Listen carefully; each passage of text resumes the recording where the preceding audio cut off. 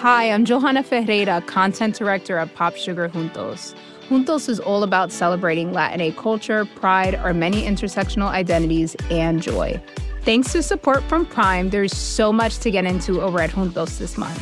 From conversations with the Latinx minds behind our favorite new movies and resurrected TV shows, to thoughtful celebrity commentary and exclusive interviews with some of the biggest Latin music artists today. And it doesn't stop there. Get more of the music, movies, and shopping you love on Prime.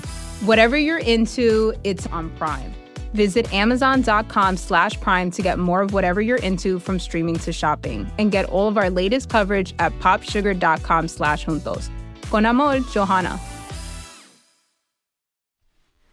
Chapter 21. The small, bright lawn stretched away smoothly to the big, bright sea.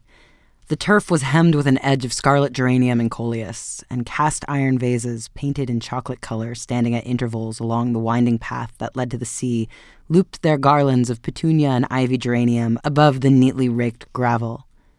Halfway between the edge of the cliff and the square wooden house, which was also chocolate-colored but with the tin roof of the veranda striped in yellow and brown to represent an awning, 2 large targets had been placed against a background of shrubbery. On the other side of the lawn, facing the targets, was pitched a real tent with benches and garden seats around it.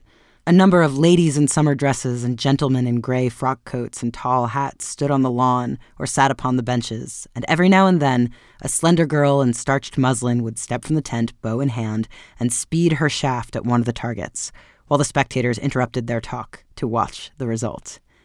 Newland Archer, standing on the veranda of the house, looked curiously down upon the scene.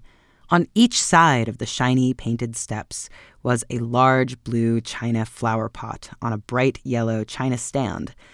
A spiky green plant filled each pot, and below the veranda ran a wide border of blue hydrangeas edged with more red geraniums. Behind him, the French windows of the drawing room through which he had passed gave glimpses between swaying lace curtains of glassy parquet floors, islanded with chintz poufs, dwarf armchairs, and velvet tables covered with trifles in silver. Behind him, the French windows of the drawing rooms through which he had passed gave glimpses between swaying lace curtains of glassy parquet floors, islanded with chintz poufs, miniature armchairs, and velvet tables covered with trifles in silver. The Newport Archery Club always held its August meeting at the Beauforts.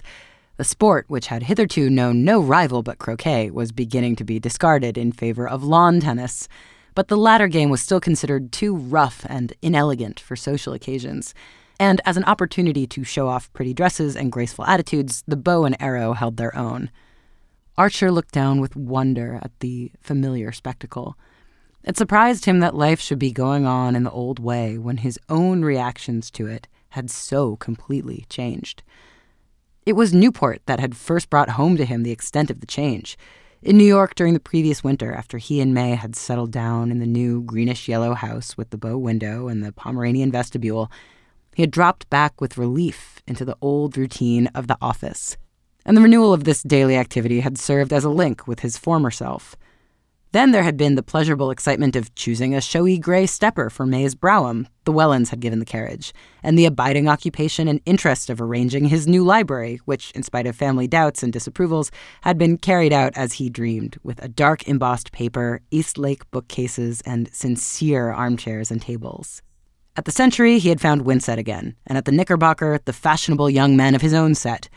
And what with hours dedicated to the law and those given to dining out or entertaining friends at home, with an occasional evening at the opera or the play, the life he was living had still seemed a fairly real and inevitable sort of business.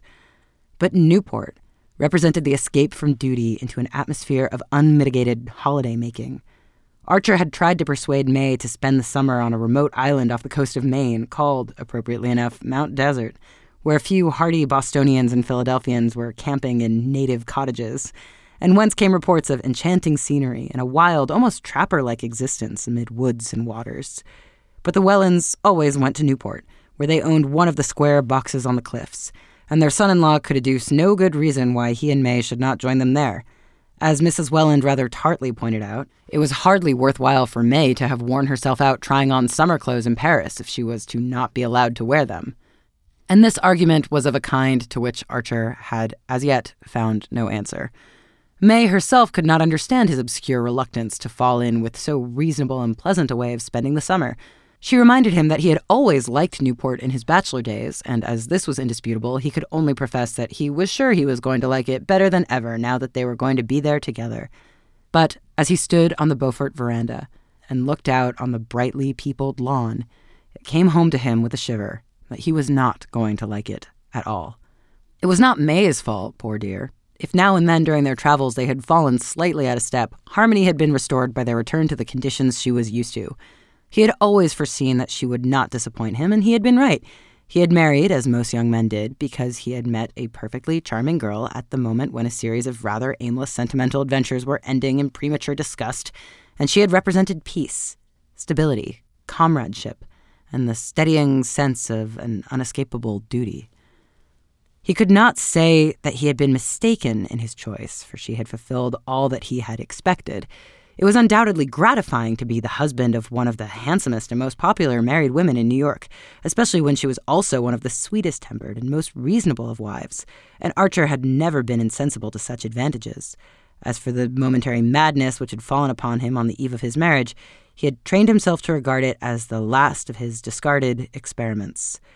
The idea that he could ever, in his senses, have dreamed of marrying the Countess Olenska had become almost unthinkable, and she remained in his memory simply as the most plaintive and poignant of a line of ghosts. But all these abstractions and eliminations made of his mind a rather empty and echoing place, and he supposed that was one of the reasons why the busy, animated people on the Beaufort lawn shocked him, as if they had been children playing in a graveyard. He heard a murmur of skirts beside him, and the Marchioness Manson fluttered out of the drawing-room window. As usual, she was extraordinarily festooned and bedizened, with a limp leghorn hat anchored to her head by many wingdings of faded gauze, and a little black velvet parasol on a carved ivory handle absurdly balanced over her much larger hat brim. "My dear Newland, I had no idea that you and May had arrived. You yourself came only yesterday, you say?" Business, professional duties, I understand. Many husbands I know find it impossible to join their wives here except for the weekend." She cocked her head on one side and languished at him through screwed-up eyes. "But marriage is one long sacrifice, as I used to often remind my Ellen." Archer's heart stopped with the queer jerk which it had given once before, and which seemed suddenly to slam a door between himself and the outer world. But this break of continuity must have been of the briefest, for he presently heard Medora answering a question he had apparently found voice to put. "No, I'm not staying here, but with the Blenkers in their delicious solitude at Portsmouth. Beaufort was kind enough to send his famous trotters for me this morning, so that I might have at least a glimpse of one of Regina's garden parties. But this evening I go back to rural life. The Blenkers, dear original beings, have hired a primitive old farmhouse at Portsmouth where they gather about them representative people." She drooped slightly beneath her protecting brim and added with a faint blush, "This week, Dr. Agathon Carver is holding a series of inner thought meetings there, a contrast indeed to this gay scene of worldly pleasure. But then I have always lived on contrasts. To me, the only death is monotony. I always say to Ellen, beware of monotony. It's the mother of all the deadly sins. But my poor child is going through a phase of exaltation, of abhorrence for the world. You know, I suppose that she has declined all invitations to stay at Newport, even with her great-grandmother Mingott. I could hardly persuade her to come with me to the Blenkers, if you'll believe it. The life she leads is morbid, unnatural. If only she had listened to me when it was still possible, when the door was still open. But shall we go down and watch this absorbing match? I hear your May is one of the competitors." Strolling towards them from the tent, Beaufort advanced over the lawn, tall, heavy, too tightly buttoned into a London frock coat with one of his own orchids in its buttonhole. Archer, who had not seen him for 2 or 3 months, was struck by the change in his appearance. In the hot summer light, his squareness seemed heavy and bloated, and but for his erect, square-shouldered walk, he would have looked like an overfed and overdressed old man. There were all sorts of rumors afloat about Beaufort. In the spring, he had gone off on a long cruise to the West Indies in his new steam yacht, and it was reported that at various points where he had touched, a lady resembling Miss Fanny Ring had been seen in his company. The steam yacht, built in the Clyde and fitted with tiled bathrooms and other unheard-of luxuries, was said to have cost him $500,000, and the pearl necklace which he had presented to his wife on his return was as magnificent as such expiatory offerings are apt to be. Beaufort's fortune was substantial enough to stand the strain, And yet the disquieting rumors persisted, not only in Fifth Avenue, but in Wall Street. Some people said he had speculated unfortunately in railways, others that he was being bled by one of the most insatiable members of her profession. And to every report of threatened insolvency, Beaufort replied by a fresh extravagance: the building of a new row of orchid houses, the purchase of a new string of racehorses, or the addition of a new maisonnière or cabanel to his picture gallery. He advanced towards the Marchioness and Newland with his usual half-sneering smile. "Hello, Medora. Did the trotters do their business? 40 minutes, eh? Well, it's not so bad, considering your nerves had to be spared." He shook hands with Archer and then, turning back to them, placed himself on Mrs. Manson's other side and said in a low voice a few words which their companion did not catch. The Marchioness replied by one of her queer foreign jerks and a "Que voulez-vous?" which deepened Beaufort's frown. But he produced a good semblance of a congratulatory smile as he gazed at Archer to say, "You know, May's going to carry off the first prize."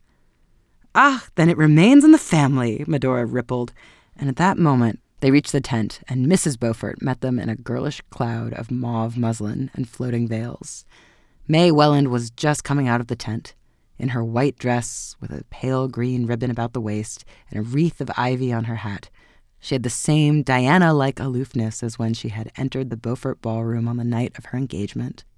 In the interval, not a thought seemed to have passed behind her eyes, or a feeling through her heart, and though her husband knew that she had the capacity for both, he marveled afresh at the way in which experience dropped away from her. She had her bow and arrow in her hand, and placing herself on the chalk mark traced on the turf, she lifted the bow to her shoulder and took aim.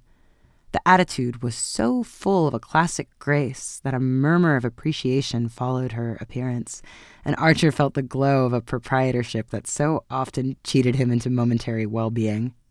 Her rivals, Mrs. Reggie Shivers, the Merry Girls, and the diverse Rosie, Thorleys, Dagonets, and Mingotts, stood behind her in a lovely, anxious group, brown heads and golden bent above the scores, and pale muslins and flower-wreathed hats mingled in a tender rainbow.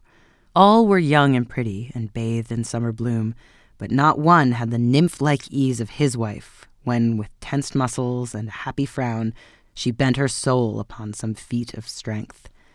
"Gad," Archer heard Lawrence Lefferts say, "not one of the lot holds the bow as she does." And Beaufort retorted, "Yes, but that's the only kind of target she'll ever hit." Archer felt irrationally angry.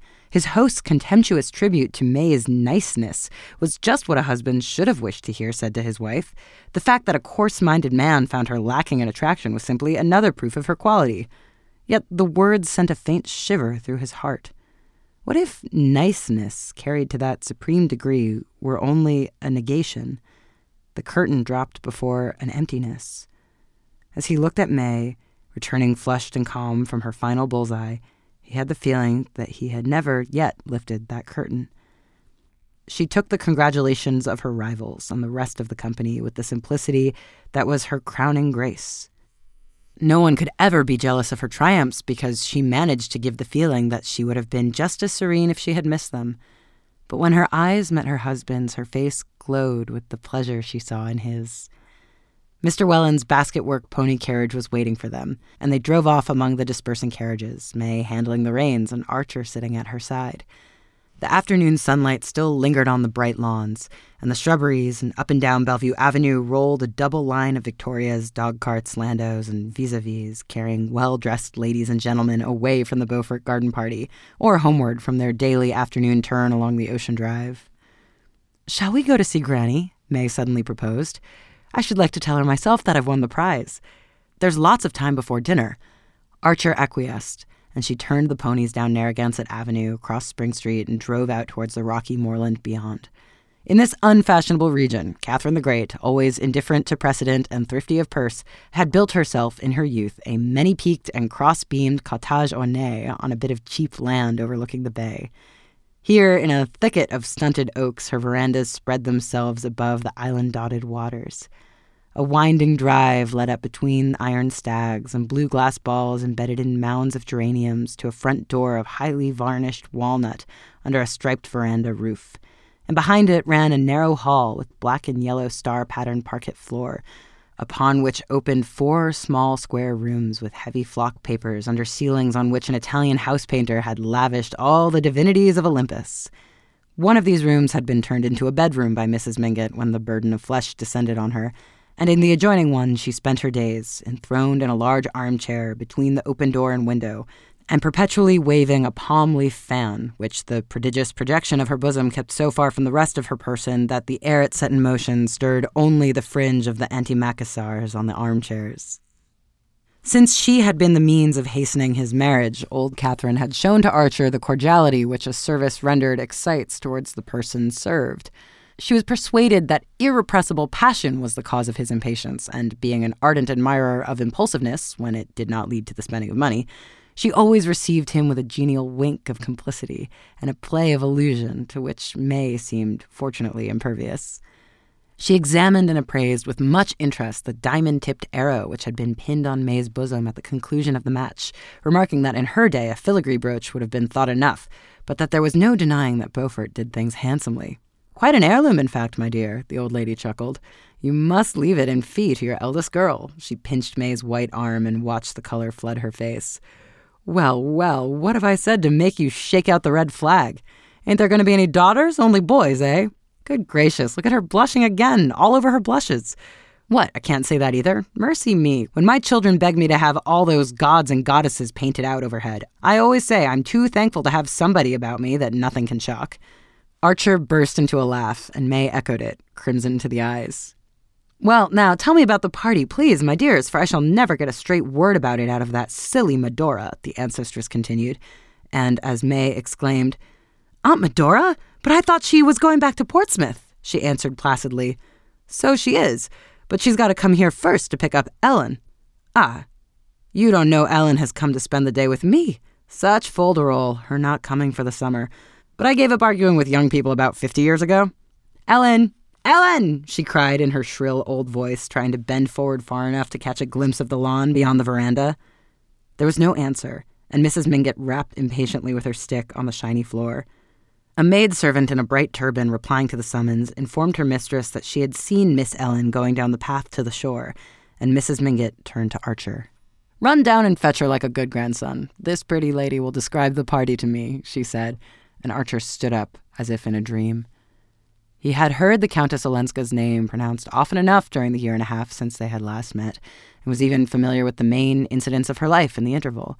He knew that she had spent the previous summer at Newport, where she appeared to have gone a great deal into society, but that in the autumn she had suddenly sublet the perfect house which Beaufort had been at such pains to find for her, and decided to establish herself in Washington. There, during the winter, he heard of her, as one always heard of pretty women in Washington, as shining in the brilliant diplomatic society that was supposed to make up for the social shortcomings of the administration.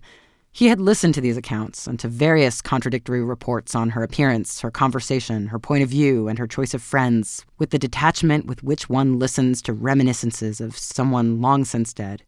Not till Medora suddenly spoke her name at the archery match had Ellen Olenska become a living presence to him again. The Marchioness's foolish lisp had called up a vision of the little firelit drawing room and the sound of the carriage wheels returning down the deserted street. He thought of a story he had read of some peasant children in Tuscany lighting a bunch of straw in a wayside cavern and revealing old silent images in their painted tomb.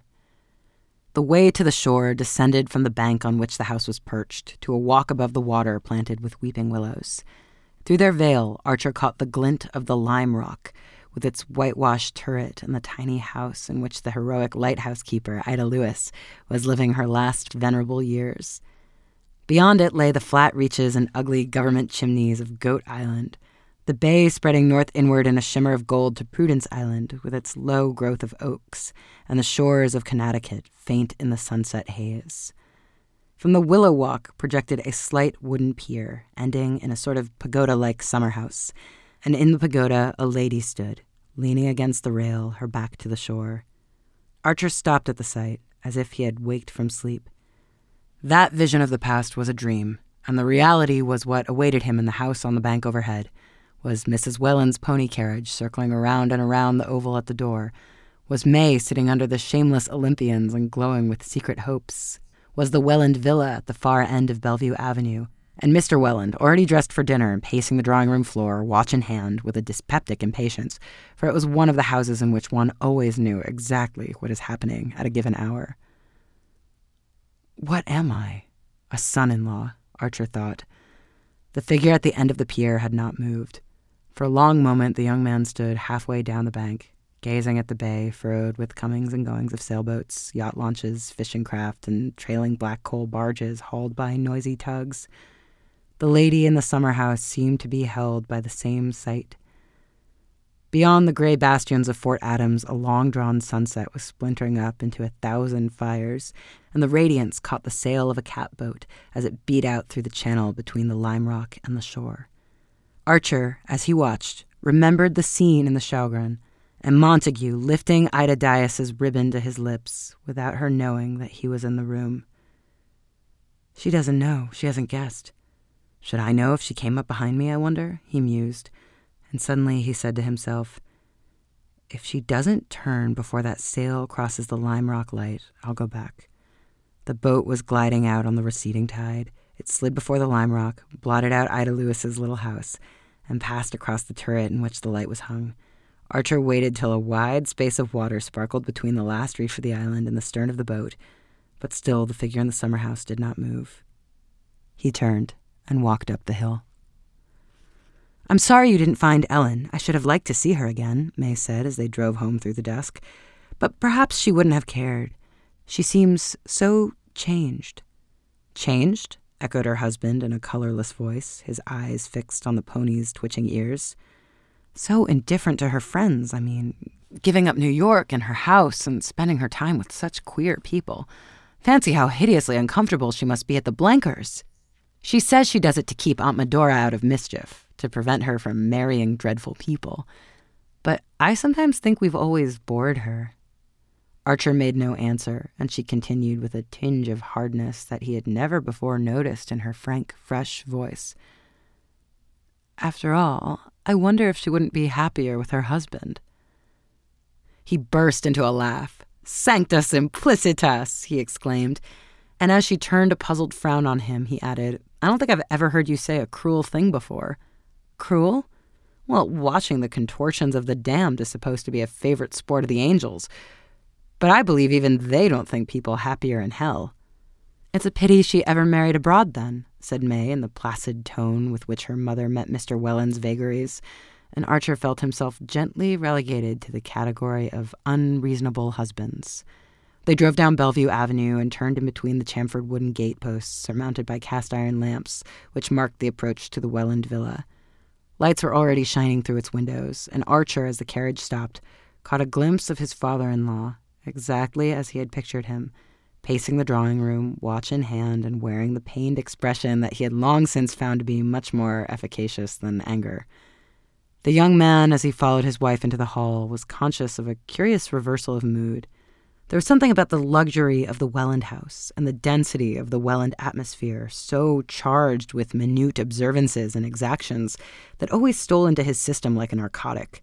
The heavy carpets, the watchful servants, the perpetually reminding tick of disciplined clocks, the perpetually renewed stacks of cards and invitations on the hall table, the whole chain of tyrannical trifles binding one hour to the next and each member of the household to all the others, made any less systematized and affluent existence seem unreal and precarious. But now it was the Welland house and the life he was expected to lead in it that had become unreal and irrelevant. And the brief scene on the shore when he had stood irresolute halfway down the bank was as close to him as the blood in his veins. All night he lay awake in the big chintz bedroom at May's side, watching the moonlight slant across the carpet and thinking of Ellen Olenska driving home across the gleaming beaches beside Beaufort's trotters. Phoebe Reads a Mystery is recorded in the studios of North Carolina Public Radio, WUNC.